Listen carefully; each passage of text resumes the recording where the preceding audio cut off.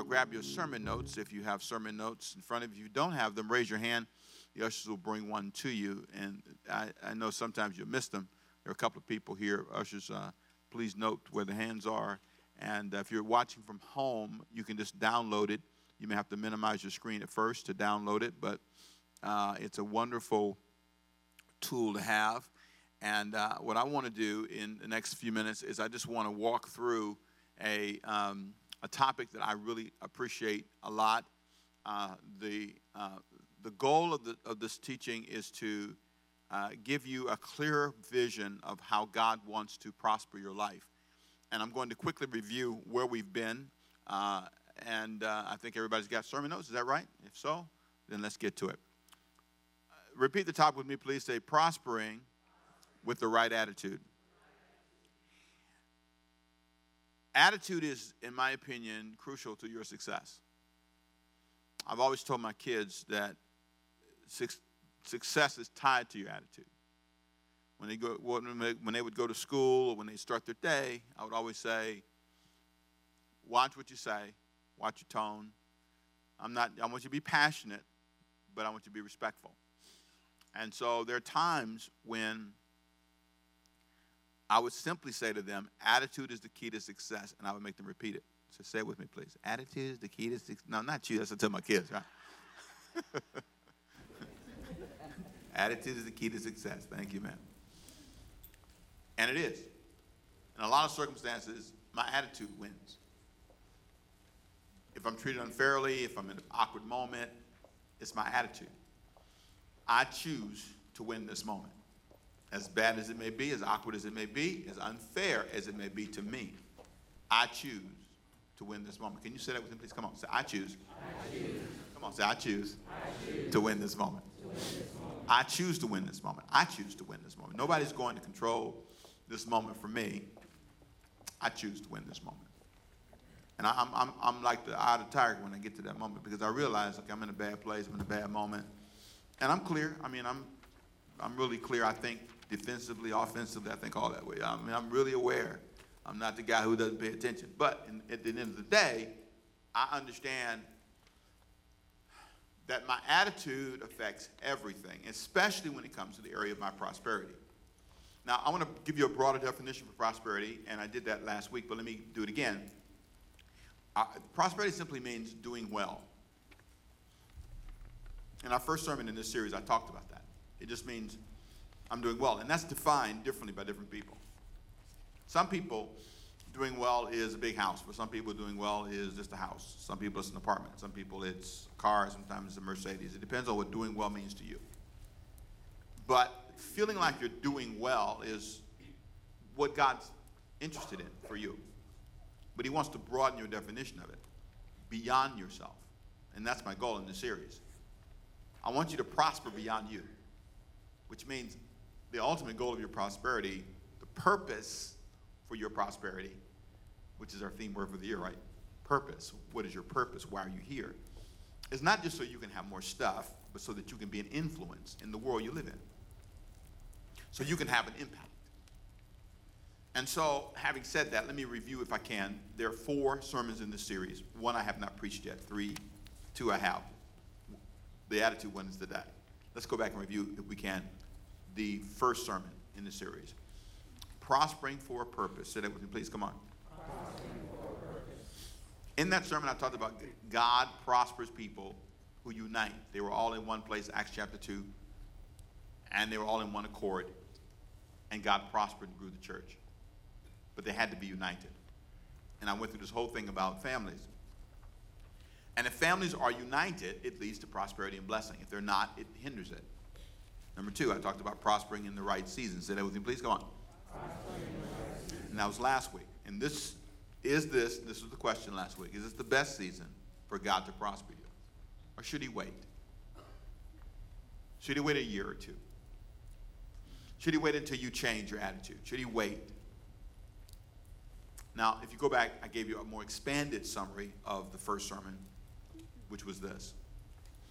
If you remember, I asked the question, the big thought was, are you united and prospering on purpose in a way that will help the next generation? That was the big question I asked in the first sermon. because I was linking your prosperity to the next generation. What I do in this church right now affects the future. I'll expand on that in a moment. I went through this discussion in the first sermon about how for 27 years they lived in struggle. In Acts chapter 2, which was AD 30, there was a bunch of Christians struggling, and it was several thousand of them that came to Christ. Acts chapter 2 describes this great harvest of people. 3,000 people came to God. Later on, 4,000. There's thousands of people were coming to Christ. When you get to 2 Corinthians chapter 8, verse 8 through 9, you're in AD 57. So say AD 30. AD 30. AD 57. AD 57. 27-year span. And in Acts chapter 2 in AD 30, they were struggling financially. Peter said it well in chapter 3, silver and gold have I none, but such as I have give unto you. There's this real trouble. Matter of fact, in chapter 4 of Acts, they had to share their resources. They were struggling so badly. I understand those days. Those days are nothing to be ashamed of. And I want to be very clear. What I'm about to say is in no way a reflection of a lack of love and appreciation for the poor. Paul said it well in Galatians chapter 2, verse 9 through 10. I put in your sermon notes, look at verse 10 in bold print. The only additional thing they asked was that we do what? Remember the poor. Paul was very committed to the poor. The comments I'm making are in no way a reflection of not respecting the poor, but I want you to note that from AD 30, when they struggled, 27 years later in 2 Corinthians chapter 8 through 9, they are still struggling. And my question to you was, how long will you struggle? Fair question. Will it be 27 more years? Did they have to struggle? You can argue. The economy was bad. You can argue. But here's the truth. They had thousands of people. And they did a good job. They pooled resources. They helped each other. They did a good job. I'm not condemning them. I just want you to see how long it can last. And so I'm not asking about everybody else in the room. I'm only asking about you. Will you be struggling for 27 more years? Are you going to be the one helping people or needing help 27 years from now? That's the only question I want you to think about. It happened to Christians for a long time. That's the only point. That's the only thing I said. Second sermon, expanding on that for a moment again, my big question was, would it be wise for God to prosper you in this season of your life? Would it be smart? Then I asked this important question because this question to me capsulizes something that just makes you think. Is the now Ricky, look up here please, the now Ricky standing in this spot right now, being fair to the what? Future Ricky. Okay? So I don't sleep now, stay awake, work long hours, get 3 hours of sleep. In a year, is that fair to the future Ricky? There's certain things I love to eat. I do. But is it fair? In a year, 2 years, 3 years, is it fair? Am I condemning myself to a life of being immobile because I refuse now to deal with myself? Which brings me to the third sermon in this series. In order for all that to change, my attitude must change. See, prosperity is tied to my attitude. If my attitude is, I don't care. I know how I feel now. I'll do what I want to do now. So you do what you want to do now. But please understand, you're being mean to the future you. Not me, you. You hurt yourself. And generally, you hurt anyone connected to you. The people who have to care for you. The people, I'm not putting down anybody who needs care. If you're home watching and you're homebound, I am not saying you need to feel bad. I'm simply saying you could help all these people in this room and all those who are watching, streaming in or live, or on demand, wherever you're watching it. You can say, he's right. I was not kind to myself. I smoke now and I felt great. Every puff gave me a sense of euphoric glory. But in the future, when I cannot breathe, in the future, I've known good people who smoke, who regretted smoking. Their life has been limited because it's every puff, you are being mean to the future you. And that's not just me. It's on the side of the package.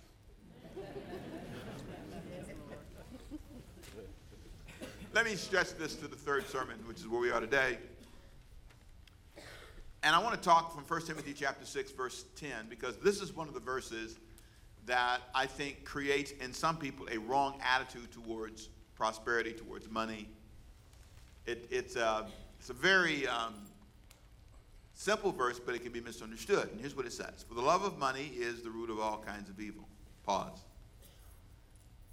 Most people, if they're not careful, will read the first part of that verse and they'll misunderstand it, and it will create a wrong attitude. They think this verse is saying, if you have appreciation for money, if you have a strong desire to improve your financial situation, if in your mind you're not doing well at this income level, it is wrong for you to want more.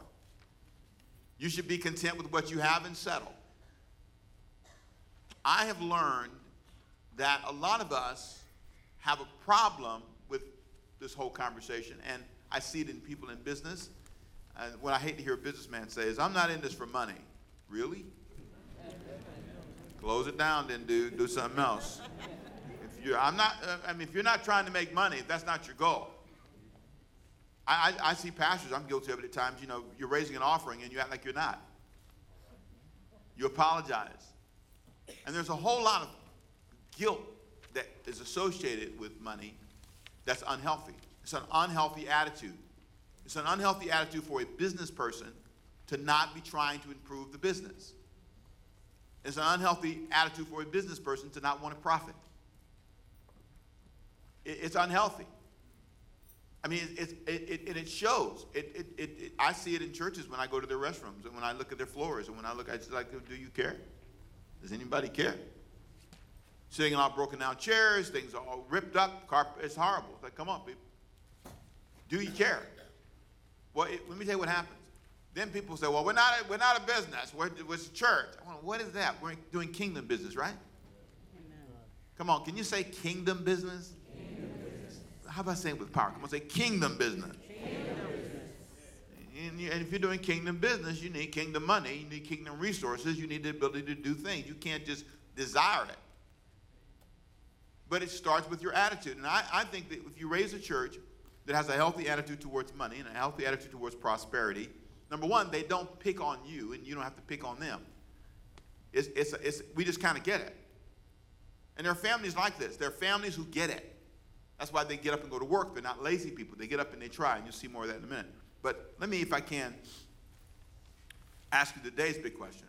How do you balance seeking prosperity for you and the love for money? How do you balance it? Okay, hear it again. How do you balance seeking prosperity for your life and the love of money? So am I loving money too much when I am seeking to improve myself? And there are a lot of people that are confused by that. Excuse me. Let me show you 5 myths about money and prosperity. And these myths will kind of help clarify some of this. The first myth is that prospering and having money brings evil into your life. Can you say that myth with me, please? Come on. Prospering and having money brings evil into your life. And so you fear it. Without knowing it, you fear it. You have this thing, and you can tell because when you get it, like this time of year when you get your tax return, the first thing that comes to your mind is, how am I going to spend it?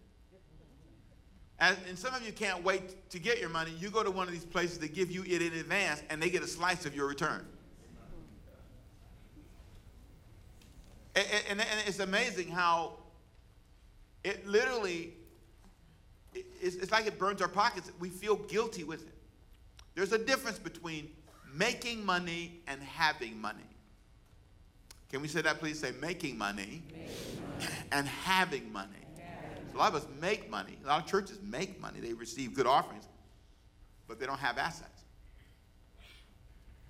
They don't have resources. And so they can't send missionaries anywhere. So they can't do anything for young people. They don't have buses. They don't have full-time staff. That's why churches are disorganized. You know, the reason that God established the whole tithing principle was to provide for the priest to be there full-time, to take care of all the spiritual needs of the people. There are a lot of pastors that I know that are physically and emotionally burned out because they're trying to do everything on their own. I'll just say this is just the thought. I did not know that a judge normally has 1 or 2 staff people, 2, sometimes 3, doesn't have a large staff. Not like you think he would need to handle 3,500 cases. And it's because we won't fund that, from what I understand. Now, I'm not saying, they need 50 people. I'm just making a point. So the system is slow, but it's slow because we invest the way we invest. You want the system to be faster, you have to provide the resources to make it faster. You want a singles, you want a young singles, you want an older singles, you want a men's ministry, you want a youth ministry, you want. Well, who's going to do that? Because you're working all day. Tell your neighbor, say, that's right, I am at work. Come on, tell them, say, I know I'm at work. I can't go to church all day. Who's going to clean the carpets? Who's going to do the floors? Who's going to cut the grass? Tell you what, let's start a grass cutting committee.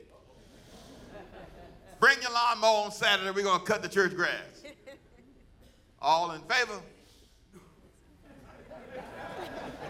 Some of you say, you haven't seen the church grass. It's acres and acres of land out there. It's true. And it's so God designed the system. It's funded through tithes and offerings and special events. For example, when they built special things, they had special fundraising. When they built the tabernacle, they had special, this is just a one-time, let's build the tabernacle offering. So God's way was designed to provide so that you could make sure things were provided for. It doesn't bring evil unless you allow it to become elevated to a level that's unhealthy, and then you'll see the truth. So you see myth 1, truth 1. You see that? First myth is prospering and having money brings evil into your life. No. The love of money is the root of all evil, it says. It's when I put money in a place that it's not supposed to be. If I put it in the right place, it helps me do all the things you see being done here. But if I put it in the wrong place and it becomes the priority, it's what I talk about, think about all the time. And I'll tell you what makes you talk about it and think about it, because you don't have enough. If you have enough, your mind can potentially think about something else. But when you don't have enough, and in some cases, what I believe, just to be really fair here, sometimes we overtax the tithe dollar. We create a church that's too expensive. We create a climate where we overbuild. We overdo. And I think you have to draw lines. That's why you see in our church we have something called PSVs, Professional Servant Volunteers. We're asking people, when you have time, come and volunteer. And during the day, the other day, I walked around the offices and there were a ton of PSVs around. And I thanked every single one of them.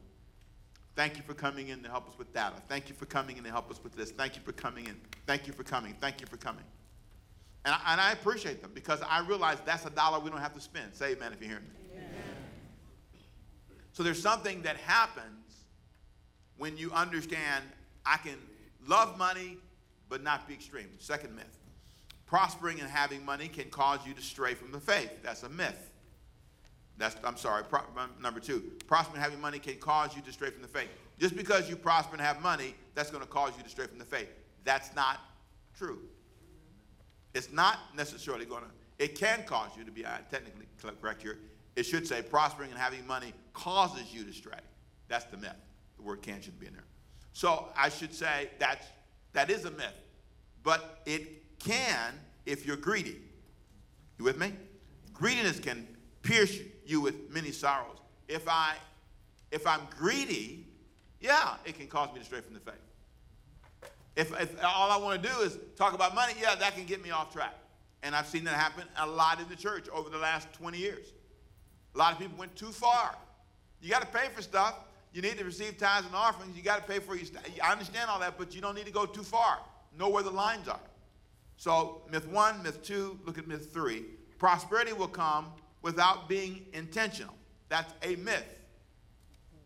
Prosperity will not come unless you are intentional. If you're not intentional, if you're not unified, and if you're not committed, it will not come. It will not happen. Here's what the Bible says, Proverbs 21:5. The plans of the diligent lead to what? Profit. As surely as haste leads to poverty. Running into a business deal you know nothing about. Running into stuff, investing in stuff you know nothing about. Warren Buffett was right. If you don't know anything about it, don't invest in it. Stay out of it. That's why I'm not investing in certain things, because I know nothing about it. Zero. If you see me getting into plumbing and I come to your house, lock your doors. I'm about to wreck your whole house. I don't know what I'm doing. And so there's something about being clear about this. So if you could just take a step back and say, you mean I've got to be intentional? Yes, intentional. You have to intentionally plan your life, intentionally decide that you want to improve your life. You want to do well. You want to feel good about yourself. You have to decide that. I can't decide that for you. Our church has to decide that. Now, they accuse us already of being a rich church. I've heard that a few times from people.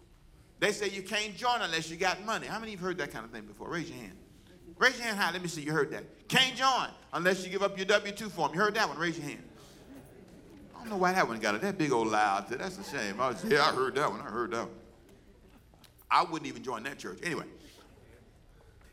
here's the deal. Why don't we take this and spend it in a positive way? I hereby declare that we are blessed, that we are prosperous in Jesus' name. I speak that over the lives of these members and the people who come here.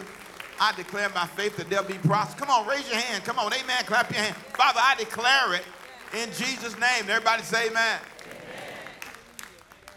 Amen. I love it. Yes, amen. If you're going to speak it, I receive it.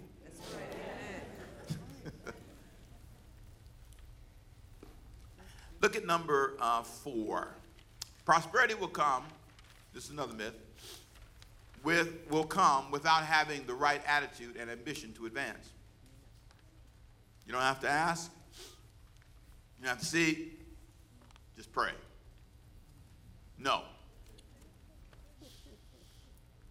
I almost think, this is my view, being a pastor works against a healthy prosperity attitude, because the members can create for you and society a poverty-oriented way of thinking.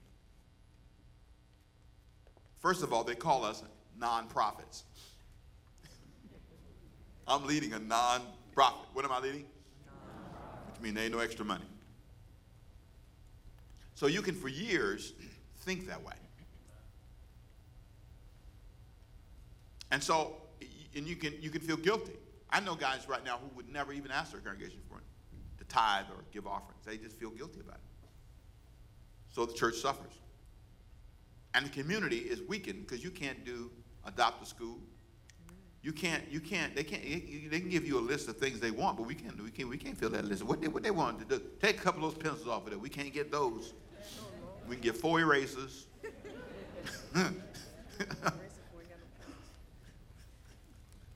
That's what a poor group.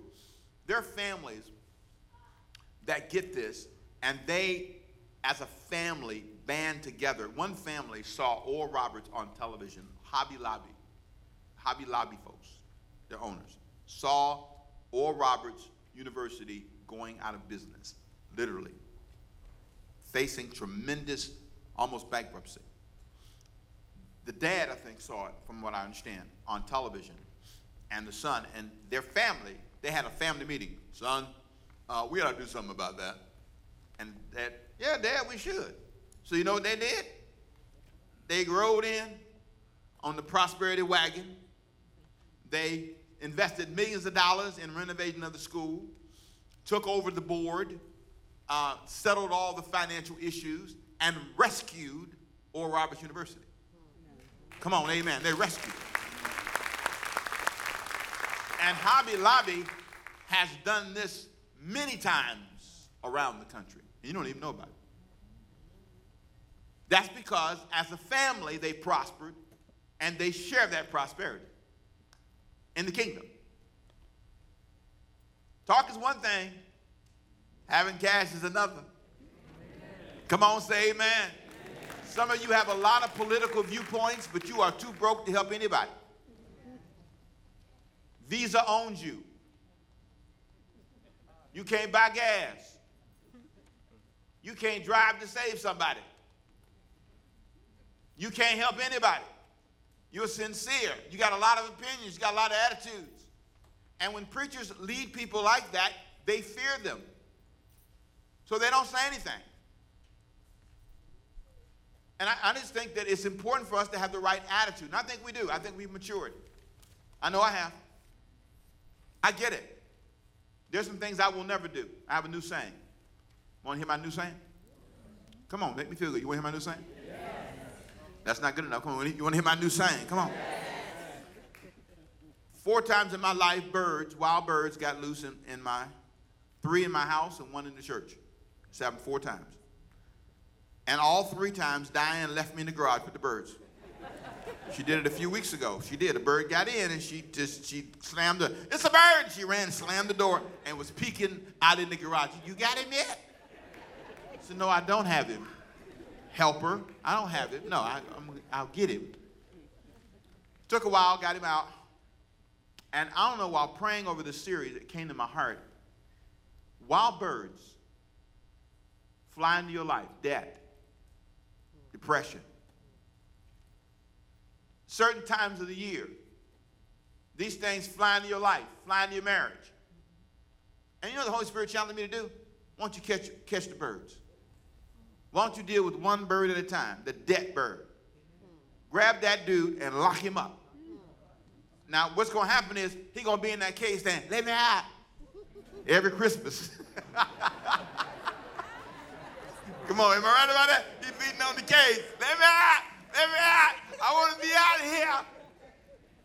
On vacation time, he'll get you. Oh, come on, let me out. All right, we want a good vacation. Now we want a good vacation. Everybody deserves a good vacation. Been paying for that vacation for 3 years. Get one vacation and can't go on another for 3 years. Amazing. All because you have allowed that wild bird to fly around in your life. Why don't you stop? Is what you should do. It's not in your notes. Write this down. You ready? Say, identify the bird. What is this wild thing that gets my wife and I arguing all the time? Me and my kids into it all the time. What's the wild bird in your life? Depressed all the time. What's triggering that? These friends? Well, don't let them back in. They come to your house, don't open the door. They ring your phone, hit delete. Pause. Identify the bird, and then, here you go. Say this with me, please. Say, focus on one bird at a time. Trying to deal with too many things. They say your brain was not designed for multitasking. Study the brain. No, you're not. You're 30% less effective. Say one bird at a time. What I do is I have a bird a day, or a bird a minute, For the next 30 minutes, this one bird neatening up this house, cleaning out this closet, cleaning out this drawer, organizing this closet for one, because what happens is I feel guilty every time I think about it. It's a wild bird flying around my emotions, making me feel bad about myself. My car's dirty. It's a wild bird. And you always apologize for your car. Here's what you do. Take 30 minutes. Go down to the place that washes cars. If you don't have any money, get $7. Drive to the place and get your car washed and get that dirty bird out of your mind. That's one less bird flying around in your mind. If you're overweight, here's what you do. You look at that bird, say, yep, that's the bird. That bird. Watch that bird. I have to watch that bird right there. That bird. Let me show you. That bird. It's good today, but woo, Jesus. And it make me so mad, I can eat one grape and it swell up. It's amazing. One grape.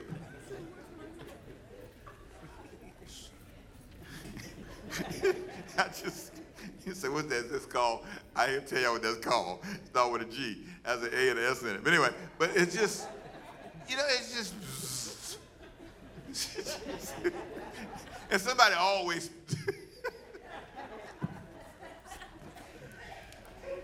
oh, Jesus. Oh, God. I can do you. Come up here. I can't do nobody else. I can only do you. You cool with it. Come on, baby. You got a good look. You looking good, boy. You looking good. People always do this. Oh, turn around, basically. Hold the mic for me. What they do? They say, oh, hey, Pastor Rick. How you doing? I said, what in the world? I said, thanks. You know what I say? It's a grape. It's a grape.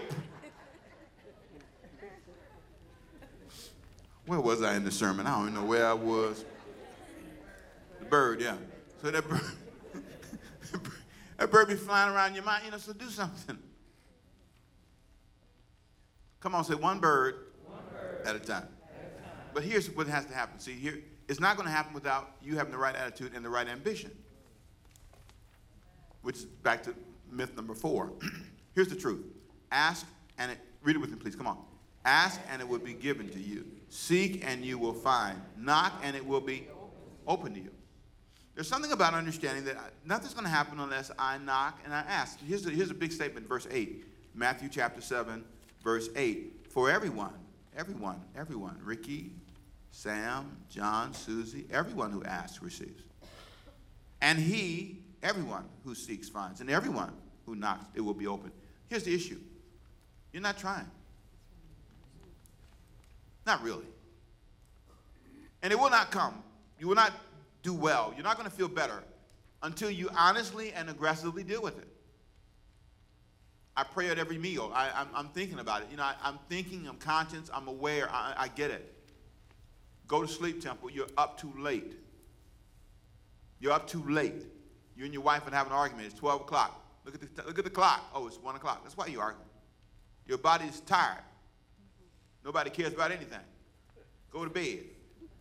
End this conversation. Stop waking people up at 4 o'clock in the morning to talk to them. They don't hear anything you say. I know Diane doesn't hear anything. She said, it's all right. Whatever you say, it's all good. Amen. Can I sleep now? Do you believe in asking?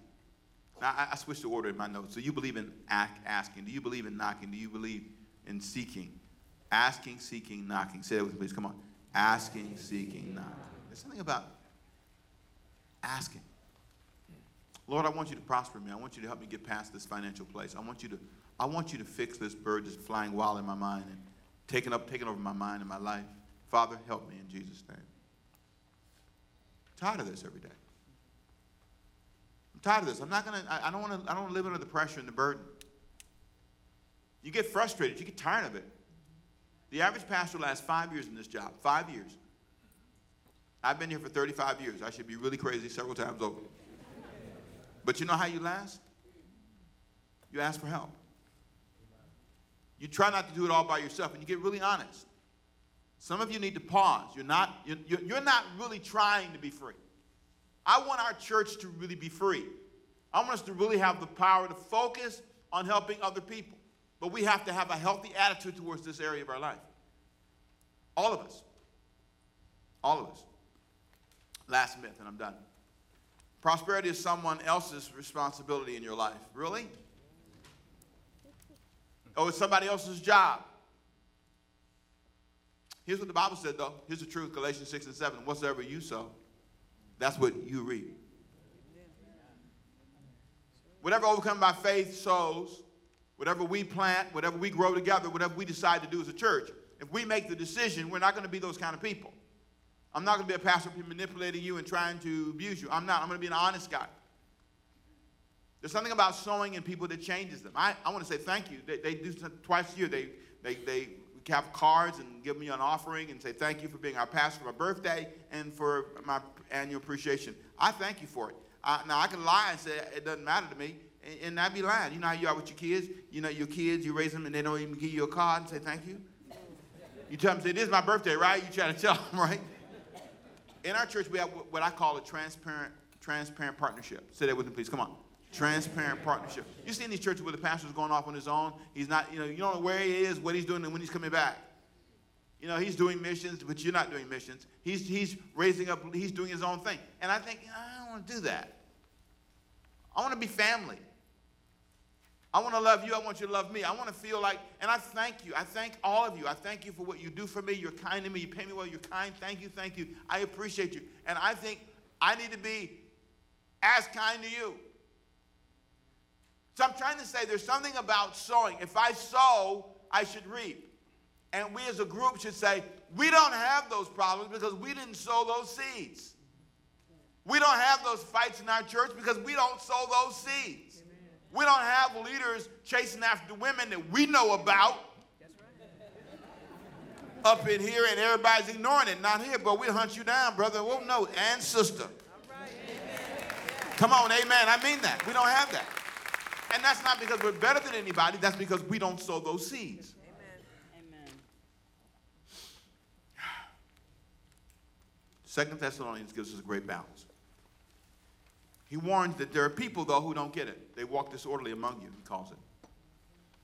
He said in 2 Thessalonians 3:6, Paul says, but we command you, brethren, in the name of our Lord Jesus Christ, that you withdraw from every brother who walks disorderly. This is pretty strong. Don't fellowship with people who walk like this. And do not walk according to the tradition. Big word, underline that word, tradition. Say that word, come on. Tradition. That's worth a whole sermon, which he receives from us. See, you create traditions in your ministry. Prosperity traditions, poverty traditions, mindset traditions, tithing traditions. It's a tradition. We honor God. I make $1, I give God 10 cents. He wants that to be a tradition in your life. For you yourselves know how you ought to follow us, for we were not disorderly among you. Now, what does the word disorderly mean? It means this. It means to be rebellious. It means to be lazy. It means to be undisciplined. Say those three. Come on. Rebellious, lazy, and undisciplined. Say them again. Come on. Rebellious, lazy, undisciplined.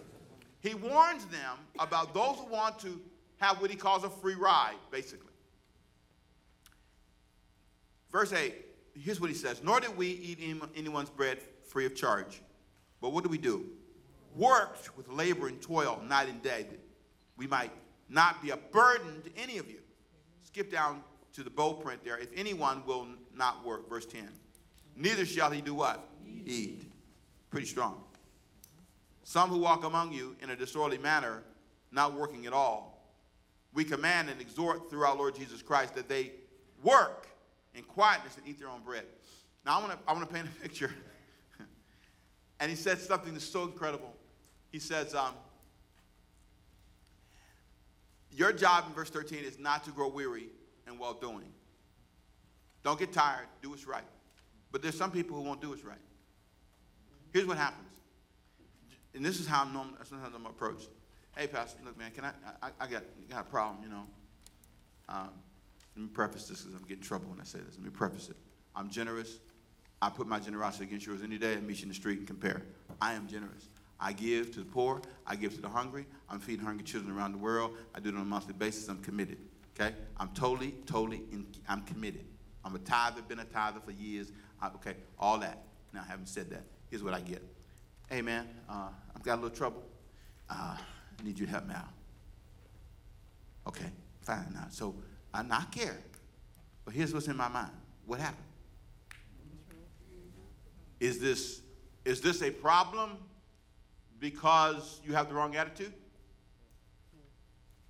Is this created because you are not working or trying to improve yourself? See, I want you to understand, I get that everybody doesn't, for example, let's say you're a housewife.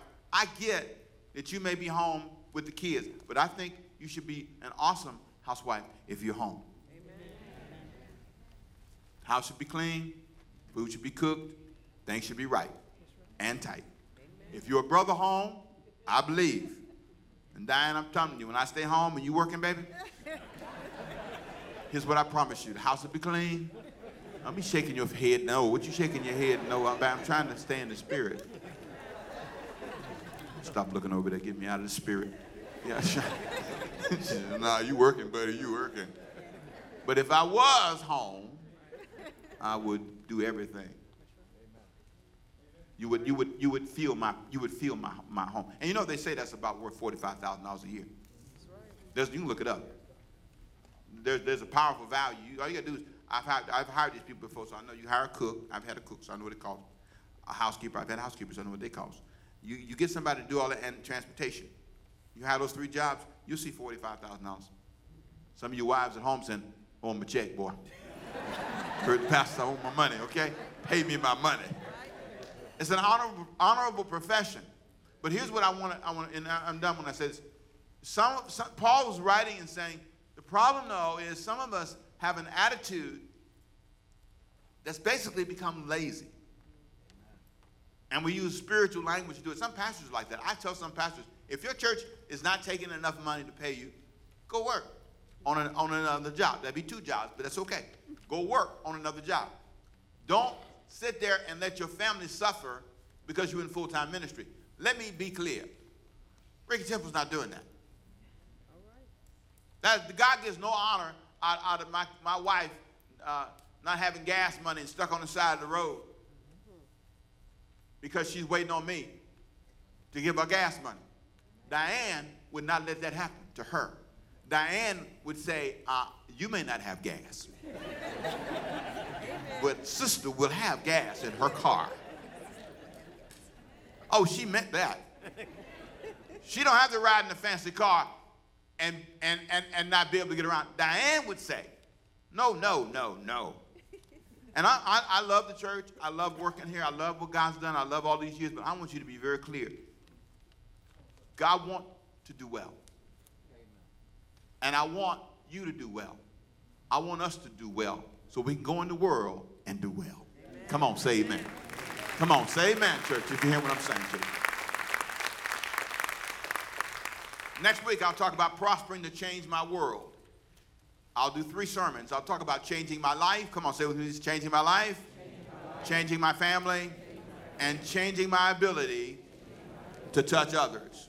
So I'm going to extend this 3 sermons more, and I'm going to talk about how your prosperity can change your life. You got to change your life, not somebody else. And so next week, I'm going to help you be a little bit selfish. And I'm going to talk about how you can change your life. Now, I'm going to give you a verse. I didn't give you the read ahead verse. You ready? Write this down. It's not in your notes. Read ahead verse, Joshua 24. Joshua said, as for me, I don't know what everybody else is going to do, but as for me. I don't know who else is going to be blessed, but as for me. I don't know who else is going to serve God, but as for me and my house. As for me and my house, we will serve the Lord. And we will, Galatians chapter 6, next read ahead verse, Galatians 6, 6 through 10, we will sow the seeds that will get us there. Because I understand what he said. Lord, today we thank you for the word and all that's been said. We leave this place today with confidence. Our hearts and our minds are fixed. We're clear. We are not confused. Our attitudes have to be clear. Ask, seek, knock. We cannot blame others. We must honor you So we lift our hands to you as a time of surrender. Lift those hands up high. We lift those hands up to you. And we come to you, God, declaring that we are not going to be those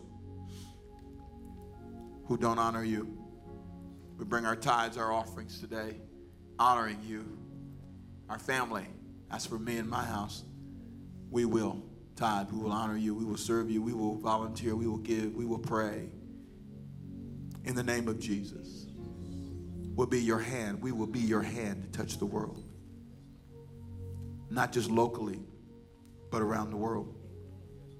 And so we band together as a people with the vision to make a difference. Whether we're home streaming in or in the building live, we declare it today. We declare it in Jesus' name. Would you say this prayer? Say, Lord, prosper me. Now I want you to look at your pastor, but keep your hands up. Look at me. Look at me. When my money's not right, that's the prayer I pray. Every time I pray it, and knock, seek, and ask, those two together, I pray the prayer, then I knock, seek, and ask. He always blesses me. One time I was so scared, I prayed that prayer. Keep your hands up. I prayed that prayer. And before I finished the prayer, I got a text message. A nice one. A blessed one. He answered the prayer when I finished. I said, thank you, Jesus. Thank you, Lord God. And it was double what I asked for. Come on, say amen. Come on, give the Lord a big hand clap. You hear what I'm saying too? So here's what I pray. Father, I pray for your people today. Prosper their minds, their hearts, their vision.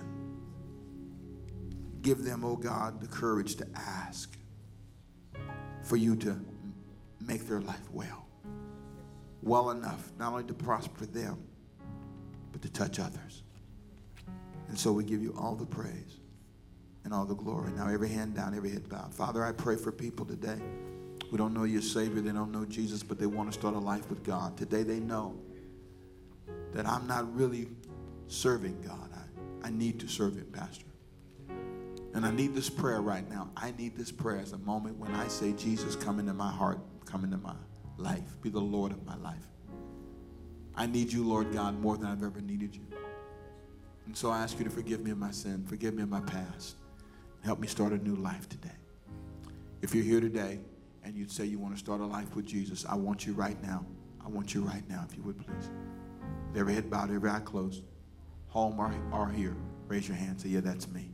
That prayer was for me. I want to give Jesus my life. That prayer was my prayer. Just raise your hand so I would say, that's my prayer. I need Jesus in my life, Pastor. What you said about serving God. Father, we pray for those whose hearts are lifted. We pray for those whose minds are fixed and who get it, who connected with that truth. We bless those who are home today who have that same desire. And now we leave with faith, trusting you today. In Jesus' name. Everybody say amen. Well, you glad you came? I hope you are.